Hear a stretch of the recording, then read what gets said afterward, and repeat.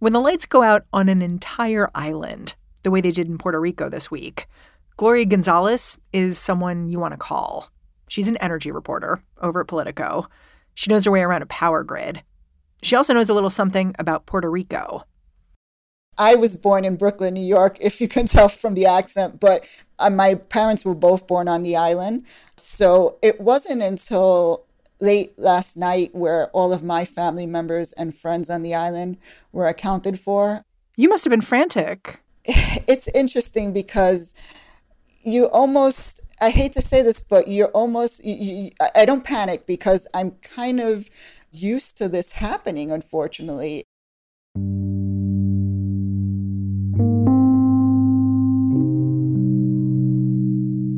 Gloria's used to this happening because Puerto Rico's power grid has been straining under its own weight for years. Hurricane Maria dealt a knockout punch, and it's never really recovered. While this week's outage is especially severe, the lights go out frequently enough that now Gloria's whole family knows the drill. After they figure out which relative has a couple of working outlets, everyone heads over to their place, waits the crisis out.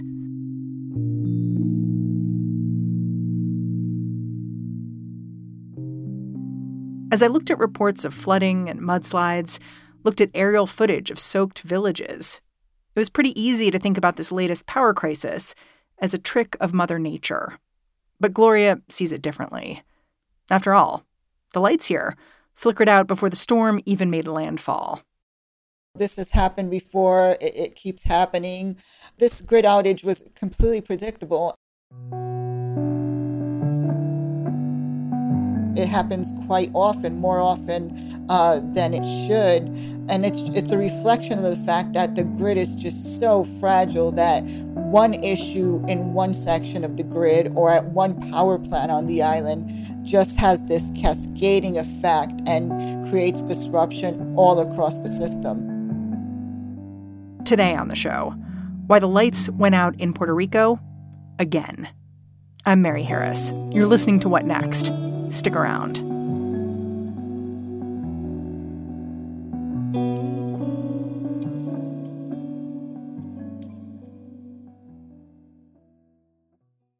This episode is brought to you by Discover. When it comes to your finances, Discover wants you to know they are the credit card that is always there for you. With 24/7 U.S.-based live customer service, everyone has the option to talk to a real person anytime, day or night. Yep, that means no more waiting for, quote, normal business hours just to get a hold of someone. We are talking real service from real people whenever you need it. Get the customer service you deserve with Discover. Limitations apply. See terms at discover.com/creditcard. When you need mealtime inspiration, it's worth shopping Kroger, where you'll find over 30,000 mouth-watering choices that excite your inner foodie. And no matter what tasty choice you make, you'll enjoy our everyday low prices, plus extra ways to save, like digital coupons worth over $600 each week. You can also save up to $1 off per gallon at the pump with fuel points. More savings and more inspiring flavors make shopping Kroger worth it every time. Kroger, fresh for everyone. Fuel restrictions apply. Are there reasons, geographic or otherwise, that Puerto Rico is especially difficult to supply with electricity? Yes. I mean, one of the big challenges is that Puerto Rico is an island, right? It's not connected to mainland United States. And so much of what the island relies on is imported. For example, the island right now is heavily dependent on fossil fuels, and much of that is imported into the island. And so whenever you have storm disruptions, or honestly, even market disruptions like Russia invading Ukraine and completely disrupting the oil and gas markets as it did earlier this year, that creates cascading challenges that trickle down to places like Puerto Rico, which are dependent on imported fossil fuels. And my understanding is that a lot of the energy supply comes from the south, and it's just sort of strung along to the north of the island.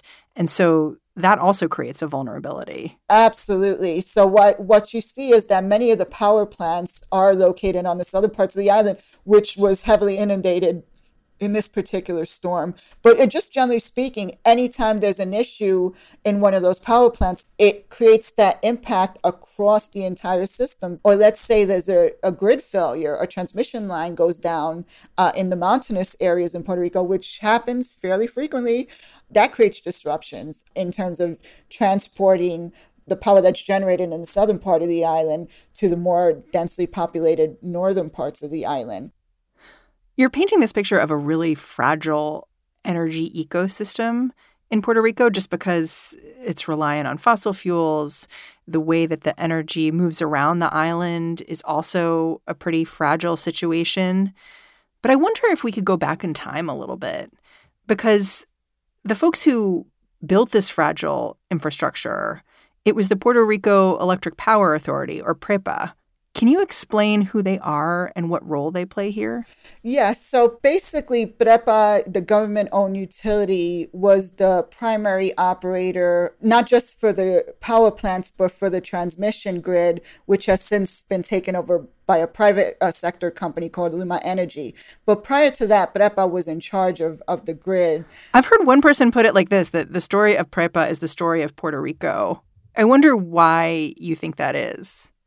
That's an interesting way to look at it. One of the challenges you have, and this goes back many years, but PREPA was an agency that was financially challenged in a lot of ways. And one of the issues that they had was they basically were underinvesting in maintenance, basic maintenance for the grid.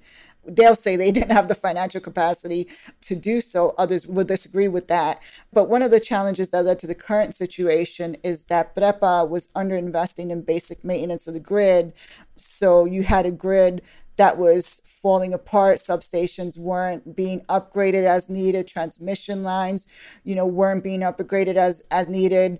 Vegetation management wasn't happening at the rate that it needed to happen. So like cutting down trees so they won't fly into the power lines. Exactly. And if you're familiar with Puerto Rico, a lot of Puerto Rico is mountainous terrain, rainforest. And so there's a lot of required vegetation management just to keep the transmission lines not being interfered with so that they can keep the power going across, as we talked about, from the south to the north. There were a few reasons PREPA was in such bad financial shape. One big one is that historically, government agencies got their electricity for free. That meant PREPA relied on factories and businesses to be paying customers. And as those kinds of companies moved off the island, PREPA lost all that money. And so, with an agency like PREPA, they talked about how they were challenged from a financial perspective. The entire government was challenged from a financial perspective. There was to the tune of, a massive debt. When PREPA had to go into bankruptcy, it was basically it's been carrying around a debt of just shy of $9 billion. But if you look at the overall picture for Puerto Rico, the debt was actually above $70 billion, And so that's one of the, big challenges and one of the reasons why, the federal government at one point stepped in to try to address the fiscal crisis that the island was engaged in. Here's what that looked like. In 2016, under President Obama, Congress passed a law that aimed to restructure Puerto Rico's debt. The new law also broke up PREPA's control of power by privatizing the electrical grid. Last year, an American-Canadian company called Luma stepped up to manage the grid, but it hasn't exactly been smooth sailing. So Luma took over the grid in June of 2021. There have been ongoing power outages since then. If you ask Luma, they will say that they inherited a grid that was so fragile and complete disrepair. Basic maintenance had been ignored. And so they spent a lot of their first year and a half in operation of the grid trying to ramp up that basic maintenance, trying to get substations upgraded, do vegetation management. They're defenders, and there are people who agree that they have improved performance and that they were starting from a very bad, difficult place. I sense a but coming. There's a big but coming. There have been numerous challenges since Luma took over. One of the big ones, I think, is that you had a private entity that was it's not a Puerto Rican company, right? It's a company that's a joint venture between a U.S. and Canadian company that came into Puerto Rico, didn't understand the language necessarily or the culture. And you had some challenges in terms of just basic communication when there were issues. I think one of the challenges, for Luma is that initially when a power outage was happening, you would just kind of hear silence. And that was incredibly frustrating to people, right? When something goes down, when a power grid goes down and you have no power, you want to know why and when it's coming back, right? And silence communicates, it doesn't matter. It gives a bad impression that you're not trying to fix the problem, right? So that is one of the challenges. Some people will say that the other challenge is that, they just didn't have the personnel to actually deal with the situation on the ground. They brought people from the mainland United States to work on the grid, and some of those employees just literally didn't understand the terrain on the island. And so that creating challenges as well. But one of the big issues is that, the duration of the outages, how long they last, has been a big issue under Luma's watch, right? Right. Like, my understanding is there's some dispute about whether there's more or less outages now, but the outages seem to be longer. And so people really feel it when there's a power outage. Exactly. Some people will say it's all a matter of perception, right? That the outages are less frequent, but because they go on for several days, it feels like there's more of them. It's interesting because it's a question of how much does frequency versus duration matter? If you don't have power, you don't have power. How much does it matter that it's happening more frequently, or if it's longer? You just don't have power. That is the big underlying problem. And so, the basic issue is the lack of power or reliable power for the people of Puerto Rico. Yeah. There was a big protest against Luma in August, and it got some attention because the protesters were pepper sprayed. And I was looking at one of the signs that the protesters were carrying, and it was a great sign. It said, "Luma, go to hell," and it depicted the Energy Authority as a vampire bat sucking the blood out of Puerto Rico. It was very visually arresting. Yeah, it's very interesting because that particular protest you were referencing was specifically directed at Luma, but it also was a reflection of the growing anger at the government of Puerto Rico and, quite frankly, at the federal government for all the issues that the people of Puerto Rico are dealing with outside of the power grid issue. For example, the education system is challenged. They've closed many schools. They don't have enough teachers. If you're a parent, what do you want for your child? You want your child to be healthy, happy, and have access to what they need, including a good education. And that's a major challenge on the island. And the healthcare system, again, you want access to basic healthcare. That's been a challenge going back many years. Predates Maria to some extent, but Maria also made that, took that challenge to a whole nother level. So, if you're a person on the island, you don't have access to reliable power, you don't have access to reliable healthcare, you don't have access to reliable water, and you don't have access to reliable education for your children. How frustrating is that? And also, you don't have the benefit of either statehood in the United States or full independence, which would mean, kind of not the kind of oversight that Puerto Rico has from the mainland. That's a big frustration for a lot of people in Puerto Rico. Basically, there's a sense that, and maybe more than a sense, that people don't feel in control of their own destiny on the island, right? They feel like, this federal government is making decisions for them that they don't have a say in because they don't have voting representation in Congress. They can't vote for the president, so they can't determine who the leader of their country is. And then you have, a private company coming in, taking over their grid, and they don't have any influence over their private company beyond these protests. So that's feeding into this, growing sense of frustration and the growing sense that Puerto Ricans have the right to determine their own fate, and they don't have that right now, and they should.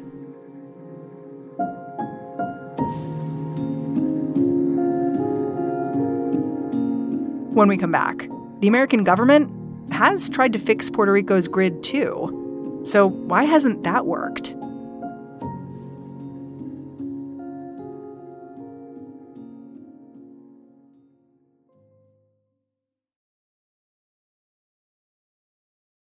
Discontent with Puerto Rico's electrical grid isn't a heady topic on the island. It's the kind of thing you talk about with your neighbors. Puerto Rican pop star Bad Bunny even called out the island's electric company, Luma, by name at a concert this summer. Porque no puedo confiar en el sistema eléctrico de Puerto Rico. Luma pa'l carajo. But Luma isn't the only actor at fault for the crumbling infrastructure that routinely leaves so many Puerto Ricans in the dark. The Federal Emergency Management Agency also bears part of the blame for what the agency's failed to do since the last catastrophe hit the island. In 2017, almost exactly 5 years ago, Hurricane Maria, a Category 4 storm, crashed into Puerto Rico. We're coming on the air right now because Hurricane Maria has made landfall on Puerto Rico. And this is the scene in Puerto Rico right now. A powerful Category 4 storm. Maria is hitting with 155-mile-an-hour winds, torrential rain, the strongest storm this island has faced in nearly a century. NBC's Gabe Gutierrez. Maria pelted the island with up to 40 inches of rain in some places. And it left a lot of the people here in the dark for months. To address the damage, FEMA set aside $9.5 billion to fix Puerto Rico's energy grid. But only $40 million of that has been spent. Those dollars have been very slow getting out the door for a lot of different reasons. We've seen, this time last year, we hadn't seen basically any of the money be spent on any projects. But then what happens in the intervening years? You have a change of administration. You have a Biden administration that has pledged to make environmental justice a priority. And now you have a FEMA that is working closely with the entities on the ground in Puerto Rico to get those dollars out the door and onto specific projects. But is FEMA a solution here? Because it's an emergency response unit. It's not about solving underlying infrastructure issues, is it? That has been FEMA's traditional role, but one of the conversations that's happening specifically with regard to Puerto Rico is how FEMA can support not just a recovery effort, but a resiliency effort, right? Whether it's with the funding that's been set aside for reconstruction or technical assistance or bodies on the ground, how can FEMA as an agency take more of a long-term view of what's going on in Puerto Rico? There is a growing realization that we can't just rebuild when these things happen to the level that they were before, because these systems, if you do that, they're just going to continue to go down over and over again, most likely. So how do you, for example, rebuild a power grid to make it more resilient to the next storm? How do you build the transmission lines in a way, can you put them under the ground so they're not as vulnerable to wind? Or can you put equipment at a certain level higher up so that it's not vulnerable to flooding, which was a big issue, as we saw with Fiona. And so there's a big conversation about doing that. It's a slow process. Anything involving the federal government obviously moves very slowly, right? So how do you incorporate that resiliency thinking and mindset into the recovery efforts? Surveying this electrical grid mess, it's hard to imagine the federal government allowing this to happen on the mainland. And I say that fully recognizing that there's a water crisis right now in Jackson, Mississippi, right? Like things are bad on the mainland too in certain places. Mm-hmm. But to me, I feel like electricity is so basic to so many things that it's just it's hard to think that this would happen. Yeah, it's interesting because I don't know how much you watched television Monday morning, but if you saw, most of the big networks were tuned into the Queen's funeral round the clock. This was only a few hours after Fiona started affecting Puerto Rico, and there was a massive power outage, an island-wide blackout, and basically there was no coverage during a certain time period because people were watching or following the Queen's funeral. And not to, anything against the British monarchy. I have nothing against the British monarchy, but it does speak to the fact that, the island of Puerto Rico, with more than 3 million people, basically did not receive attention during that time period. I live in the state of Maryland right now. If the state of Maryland was experiencing a statewide blackout during that period, I'm very confident that there would have been more coverage of that on the networks. Hurricanes aren't going anywhere. Nope. They're definitely not. How does your family think about their future on Puerto Rico, given that it seems like this will happen again without major intervention? That's a great question because, several of my cousins have moved to New York, Florida. I have some cousins in El Paso. They're not living on the island anymore. They go back and visit, but, they don't see a lot of opportunities for them there, right? And I do wonder if that's going to be the case for more of my family members. Are they just going to keep leaving the island because of some of the issues that we've talked about? Now, I have other relatives who will not leave the island under any circumstances. That's their home. And they grew up there. They've lived there for decades. And, no amount of challenge is going to drive them away. But those challenges are going to get increasingly worse if they're not addressed. And so, and it's not just my family. It's, Puerto Rican families are going to have to answer these questions for themselves. How much are they able and willing to tolerate in terms of these ongoing challenges to stay on the island that they consider their home?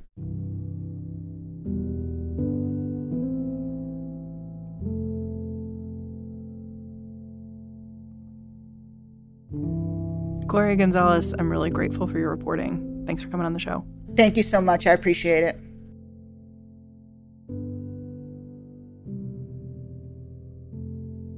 Gloria Gonzalez is the deputy energy editor at Politico. And that's our show. What Next is produced by Elena Schwartz, Carmel Delshad, Madeline Ducharme, and Mary Wilson. We're getting a ton of support right now from Anna Phillips and Jared Downing. We are led by Alicia Montgomery and Joanne Levine. And I'm Mary Harris. You can go track me down on Twitter, say hello. I'm at Mary's desk. I am handing the reins over to What Next TBD right now. Lizzie O'Leary is going to be in this feed tomorrow talking to Slate's Mark Joseph Stern, one of our favorite guests, about new state laws to censor the internet and what that all means for social media. I will be back in this feed on Monday.